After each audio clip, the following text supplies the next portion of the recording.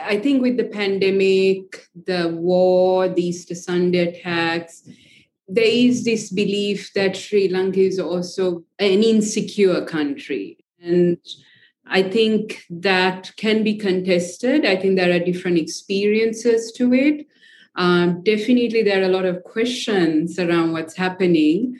But at the same time, I want to also convey this thought that Sri Lanka is also, it's a country that has many positives, but unfortunately, there are a lot of negatives as well. This was Bhavani Fonseca talking about her home country, Sri Lanka, the island nation just off the southeastern coast of India.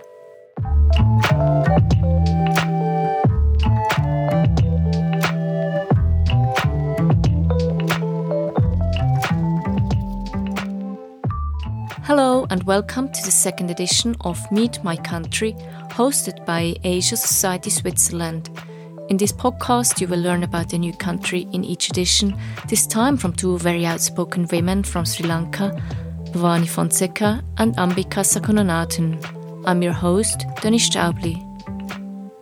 In this episode, Bhavani and Ambika will talk about their views on Sri Lanka and its big brother India, the post-war situation, Sri Lanka's government and its domestic and foreign politics, and to end with, they will share with us their favourite food from Sri Lanka.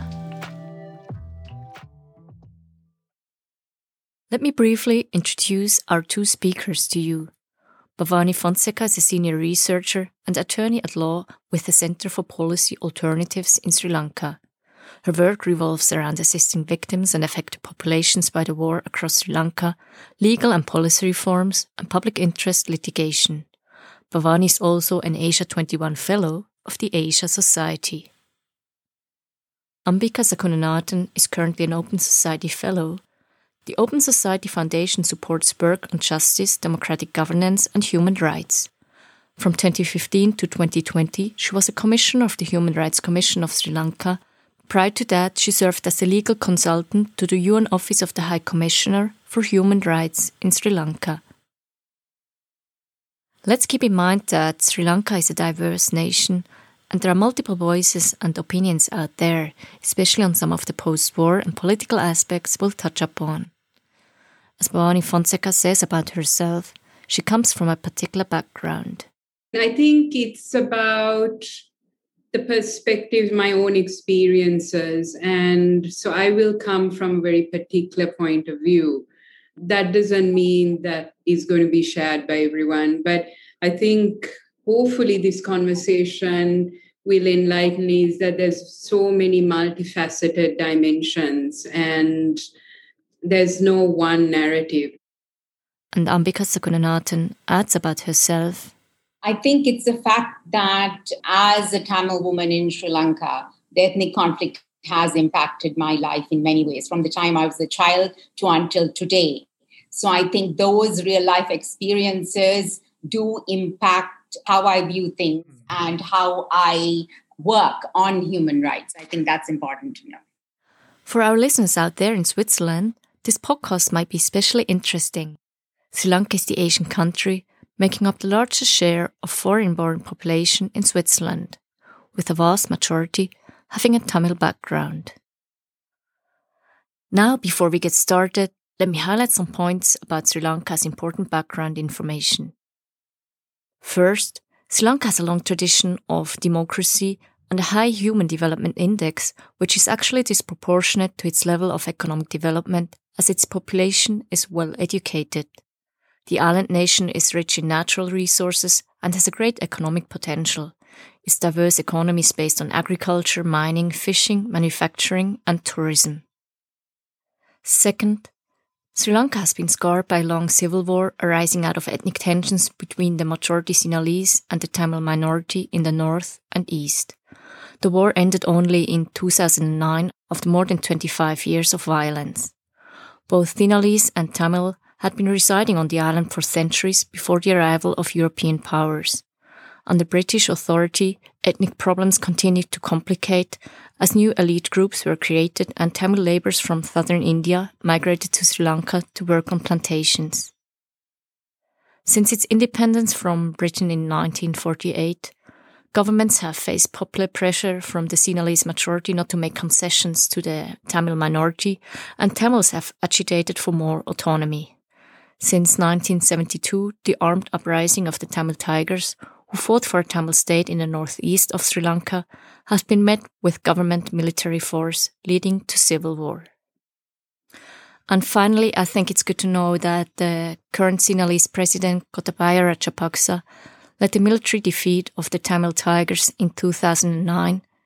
He then served as the secretary to the Ministry of Defense and Urban Development under the administration of his brother, the former president and now Prime Minister, Mahinda Rajapaksa.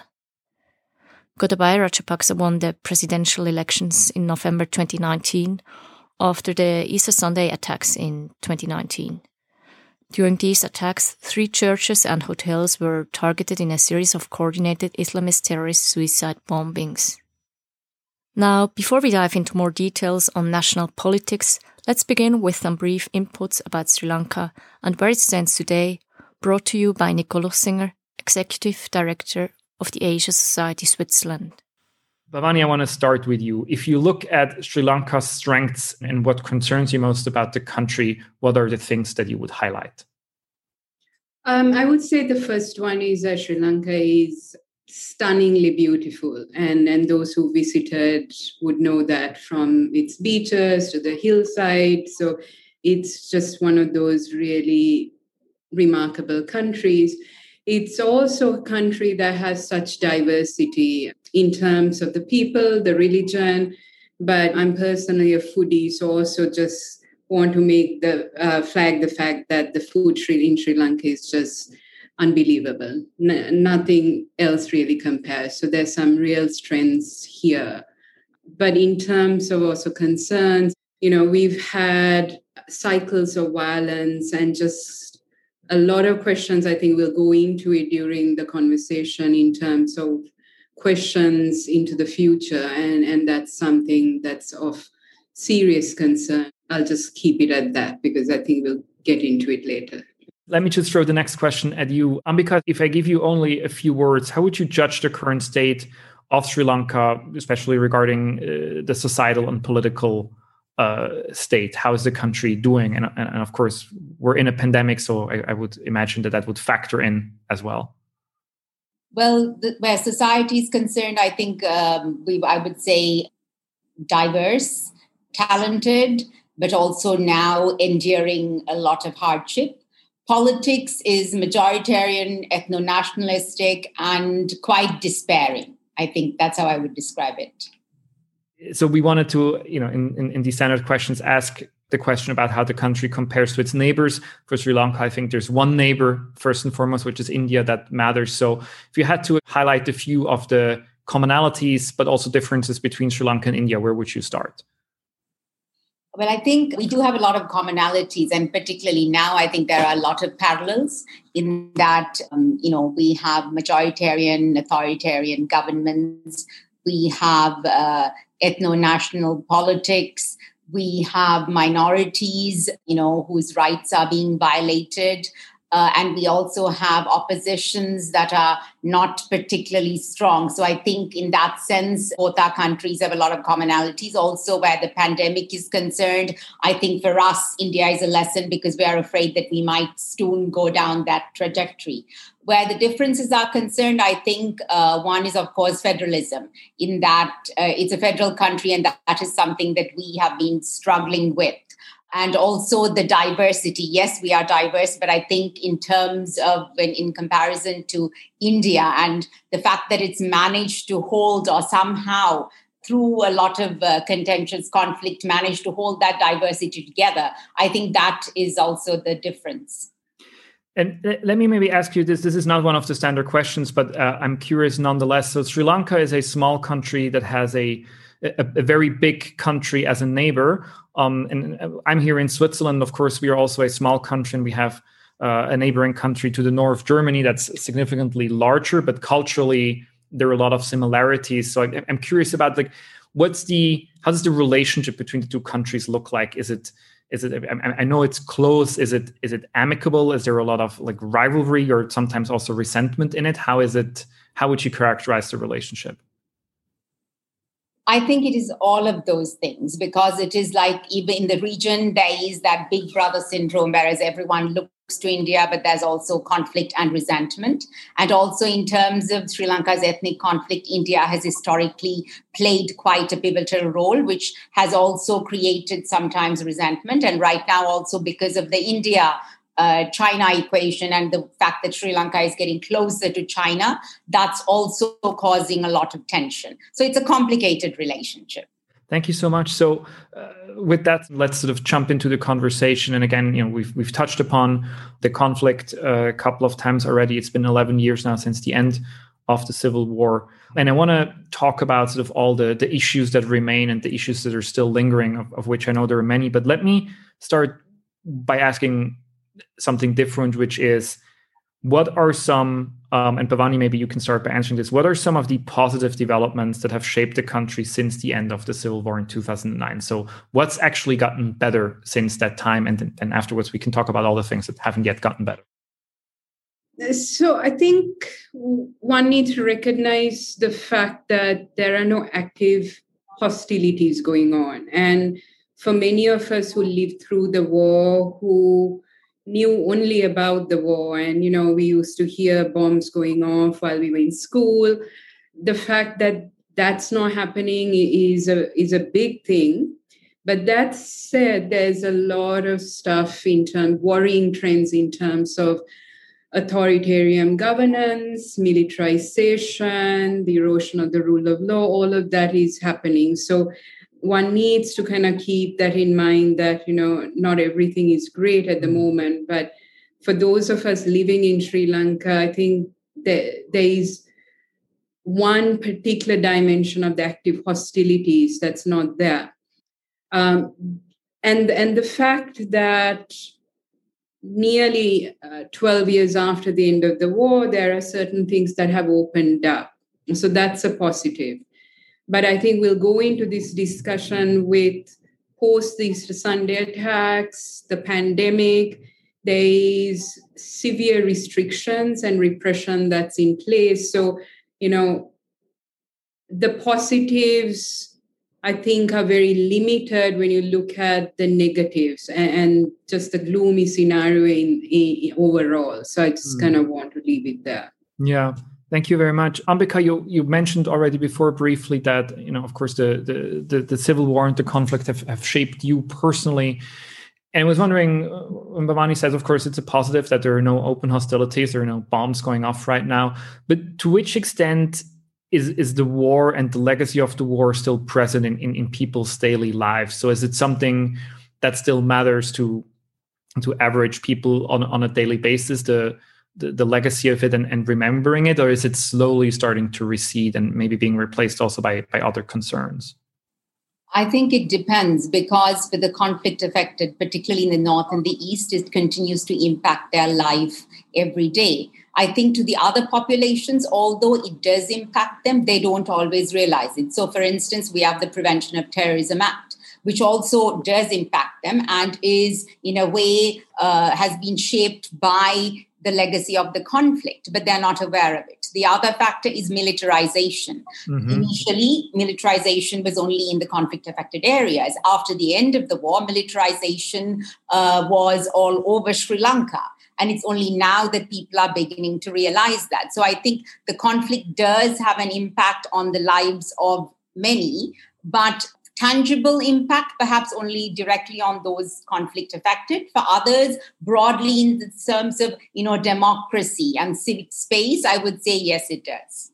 Bhavani, you touched upon this again also a little bit before. I'm asking this because the United Nations Human Rights Council, their Sri Lanka just reported on human rights issues. So if we, and I think you both kind of made this point that, there's not war and peace are not a black and white issue, but maybe it's more of a spectrum where Sri Lanka has been moving more towards sort of the peace side, but is not yet there. So where would you, on this balance between real peace and open conflict, where is Sri Lanka right now? And do you feel it's still moving in the right direction?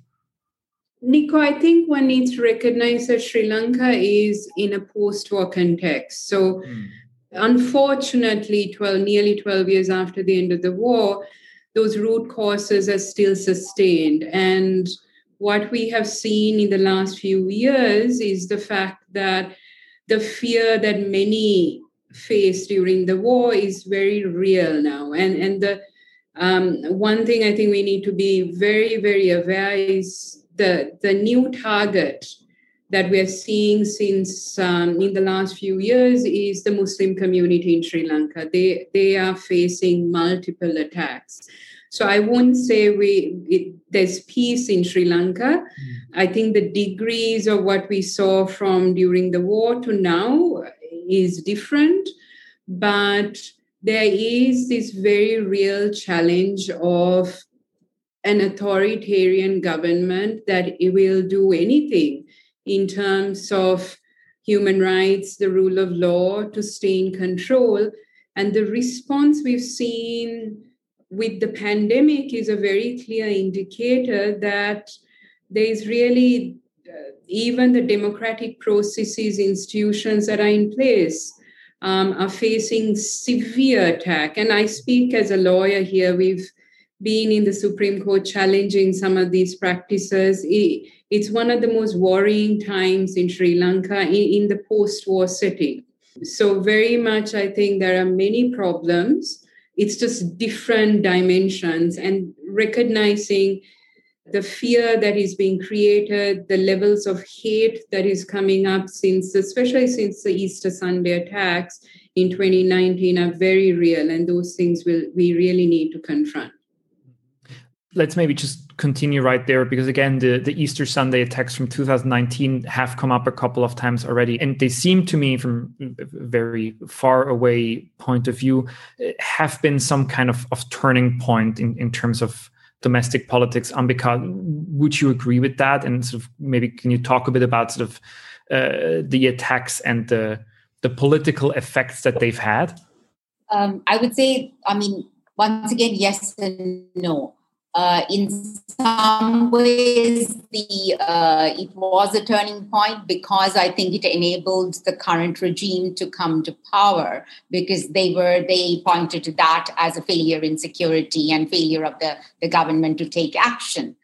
But on another sense, if you look at the anti-Muslim violence that took place, that was something that has also been there historically in Sri Lanka, and particularly during the first Rajapaksa regime. So the backlash against the Muslims after that was once again part of a continuum. The abuse of the Prevention of Terrorism Act after the Easter attacks, once again, not something new, part of a continuum. So, and using the Public Security Ordinance to bring out the military to maintain law and order, once again, part of a continuum. So I think, in a sense, yes, it was a turning point where politics was concerned. But if you're looking at rule of law, about erosion of democratic space, about abuse of the law, or using the law as a tool to violate human rights, it was just another means for the continuum to, continue. Let's maybe take a moment, Bhavani, to dive a little bit deeper into the current government and ruling coalitions. Again, I think people will know that there are two brothers. One of them is the president. The other one is the prime minister. It used to be the other way around. They've been in power for a while now. But could you give us briefly sort of an overview of the current regime in place? Who are the key figures? Who are the coalitions? Who's in the opposition? How does Sri Lankan politics at the highest level present itself right now? Nico, how much time do I have? Because this is a complicated question. But not as much as you need. Yeah, no, I'll keep it short. But there's more than two brothers. I think that's something we need to be very clear is the Rajapaksa family is very much in control. The president, Gotabaya Rajapaksa, his elder brother, Mahinda Rajapaksa, who was formerly the president, is now the prime minister. You have another brother who is also in government, who was formerly a speaker. And then the youngest brother, who is not in an official cabinet post, but very, very influential in government. So 4 brothers. And then you have the children of some of these brothers also in particular positions. You have one in cabinet, another one who's a member of parliament, and then another who's a state minister. it's massive. The Rajapaksa family is very much a force to be reckoned with and has been a force to be reckoned with for a while. What we need to kind of keep in mind at this moment is the fact that the present government came on a very strong Sinhala Buddhist, that's a majority community vote base. And they speak to that. So the ethno-nationalism, the majority in politics come from that base. And there is, unfortunately, this rhetoric that is very much there that says it's a Sinhala Buddhist country. Unfortunately, it speaks really against the diversity that many of us cherish in this country. But one aspect that one needs to be really mindful is that there is an unprecedented number of former and serving military officials in this government.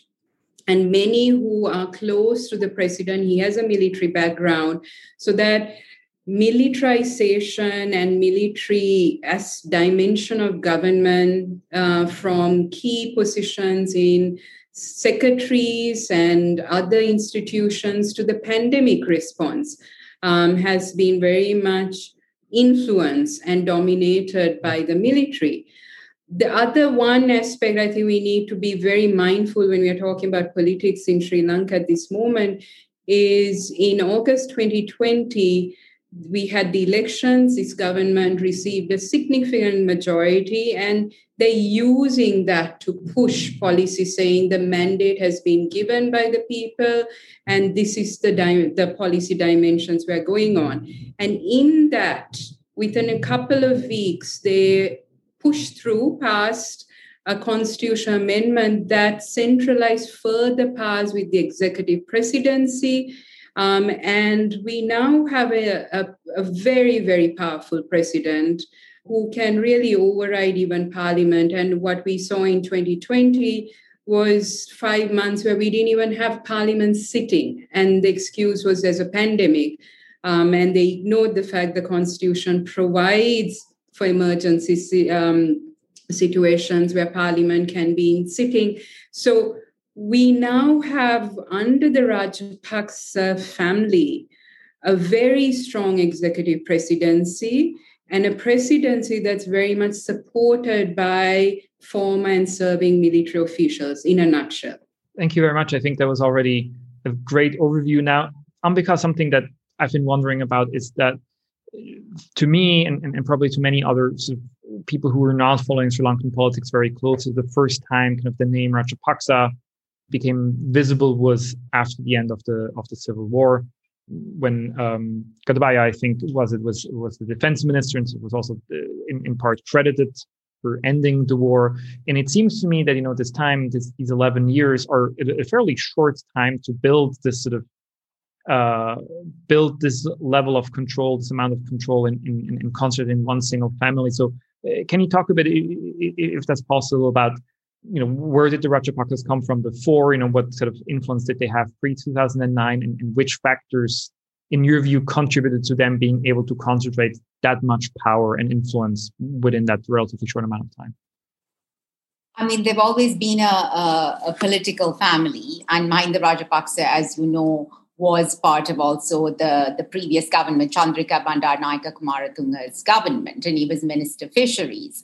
And so then he stood for elections and came to power. And I think they have been very smart, because what they have done is two things. I think one is tapped into the existing culture of Sri Lanka, which is very patronage driven and which is rather feudal. So they've been able to tap into that, and also in a way posited themselves as, people who are giving voice to the rural masses. So they portray the previous governments as, for instance, the Ranil Wickremesinghe's government as elitist. They're all Colombo-based, etc. So in a way, there's also this class dimension that comes to that. Plus, they've also consolidated in terms of their relationship with the military. I think so. They've been very strategic in that. And it's family-based, because there's an interesting passage from Gotabaya Rajapaksa's biography where he says that after Mahinda was elected, as president. He walked out of the room, he saw Gotabaya there, and he said, immediately patted him on the shoulder and said, "You're going to be my defense secretary." So that is how things work here. A lot of it is based, it's not a rule-based order, although it's supposed to be. It is more relationship-based and patronage-driven and rather feudal. So I think they have been able to tap into the discontent also of the rural Sinhalese, who felt in a way disenfranchised, probably, felt out of it. So that is, I think, how they built it. And also during the time they were out of power, those 5 years, they were a formidable, in a way, opposition. And they ensured that they built, or they continued to build, their support base in the ground from local temples. And they used media, particularly social media, very effectively. So I think that's how they are who they are now. I did want to address one last issue, maybe in terms of the political and foreign policy dimensions, especially. I know that the first Rajapaksa government especially sought to deepen the relationship with China quite a lot, also defining itself a little bit in contradiction to India. Ambika, is the pendulum swinging back a little bit again? Does the government try to sort of balance its relationship between those two Asian superpowers, or would you still say that there's a stronger connection between Sri Lanka and China than there used to be? Yes, it doesn't seem like Sri Lanka is balancing its relationship at all, going by what is happening here. And like, for instance, we have not just the fact that we did a 1.5 billion currency swap, but also because Sri Lanka did not wish to go to the International Monetary Fund. And I think that also emboldens Sri Lanka in that it thinks it does not have to go to the usual suspects, as it were, and therefore it can not be, or it won't be held accountable. The other thing is, for instance, simple things like we have a lot of, even propaganda videos made by China in Sinhalese, the local language, in support of the port city, against which there were also cases filed in the Supreme Court challenging the validity of the proposed draft legislation. And we had the Chinese defense minister visiting, and the foreign minister is going to be visiting. So therefore, I think that we are not doing a good job of balancing our relationship at all. Ambika mentioned the 1.5 currency swap with China. The Central Bank of Sri Lanka and the People's Bank of China entered into a bilateral currency swap agreement in March 2021, with the intention to promote bilateral trade and direct investment for the economic development of the two countries. Sri Lanka previously sought a fresh currency swap deal with India, but that didn't work out, as India insisted on Sri Lanka having a staff-level agreement for an IMF program, which Sri Lanka didn't want to agree with, as it seems. Later in May 2021, the Parliament of Sri Lanka approved the Port City Commission Bill to establish the Colombo Port City Special Economic Zone and Economic Commission, which forms part of the Chinese Belt and Road Initiative. Both Ambika and Bhavani pointed out that Sri Lanka is not balancing its foreign relations well. It is getting closer to China, which has caused tensions with its big brother, India. And with that, let's end on a lighter note, moving on to our speakers' favourite spots and food in Sri Lanka, so that we can experience them if we have a chance to travel there in the future. Bhavani recommends. I'm a beach person, so I would say if you can, try to go to the beach. But that said, the hill country, the rest of the country is beautiful. So, don't choose one place. Try to be here for a few weeks and travel as much as you can when you can. I think that's going to be the challenge. And there's just stunning locations. In terms of the food as well, there's just too many. But I would say the rice and curry is something just you must have, and so many other things. But anyone interested to come, let me know. I'm a foodie at heart, so I'm happy to give further tips. And Ambika? Well, I would agree with Bhavani. I mean, it's not just one place. So I think they should, travel as much as possible, because it's a very beautiful country and different parts have different kinds of beauty. Where food is concerned, I would say hoppers. It's made out of rice flour and it has a crispy outer kind of shell and a milky inner shell if it's milk hoppers. And you can put jaggery in the middle on top of the milky middle. Hoppers are really great and I love them. And the other thing that I love is vatlapam, which is a dessert that is made by the Muslim community. Both Ambika Sagunanathan and Bhavani Fonseca have written numerous articles. If you want to dig deeper into some of the human rights issues they touch upon, I recommend you have a look at the recent report by the Center for Policy Alternatives, researched by Bhavani and her colleague. You'll find the link to this and other articles in the show notes. So thank you very much for listening. You find all the details on the recommendations by our speakers and the articles in the show notes. If you liked this episode, please make sure to subscribe and do leave us a rating or review on iTunes. It helps other people find the show. The next edition is about Uzbekistan, the landlocked and most populous country of Central Asia. I'm Dani Staubli. See you soon. Follow Asia Society Switzerland on social media and visit our website for more information on upcoming events.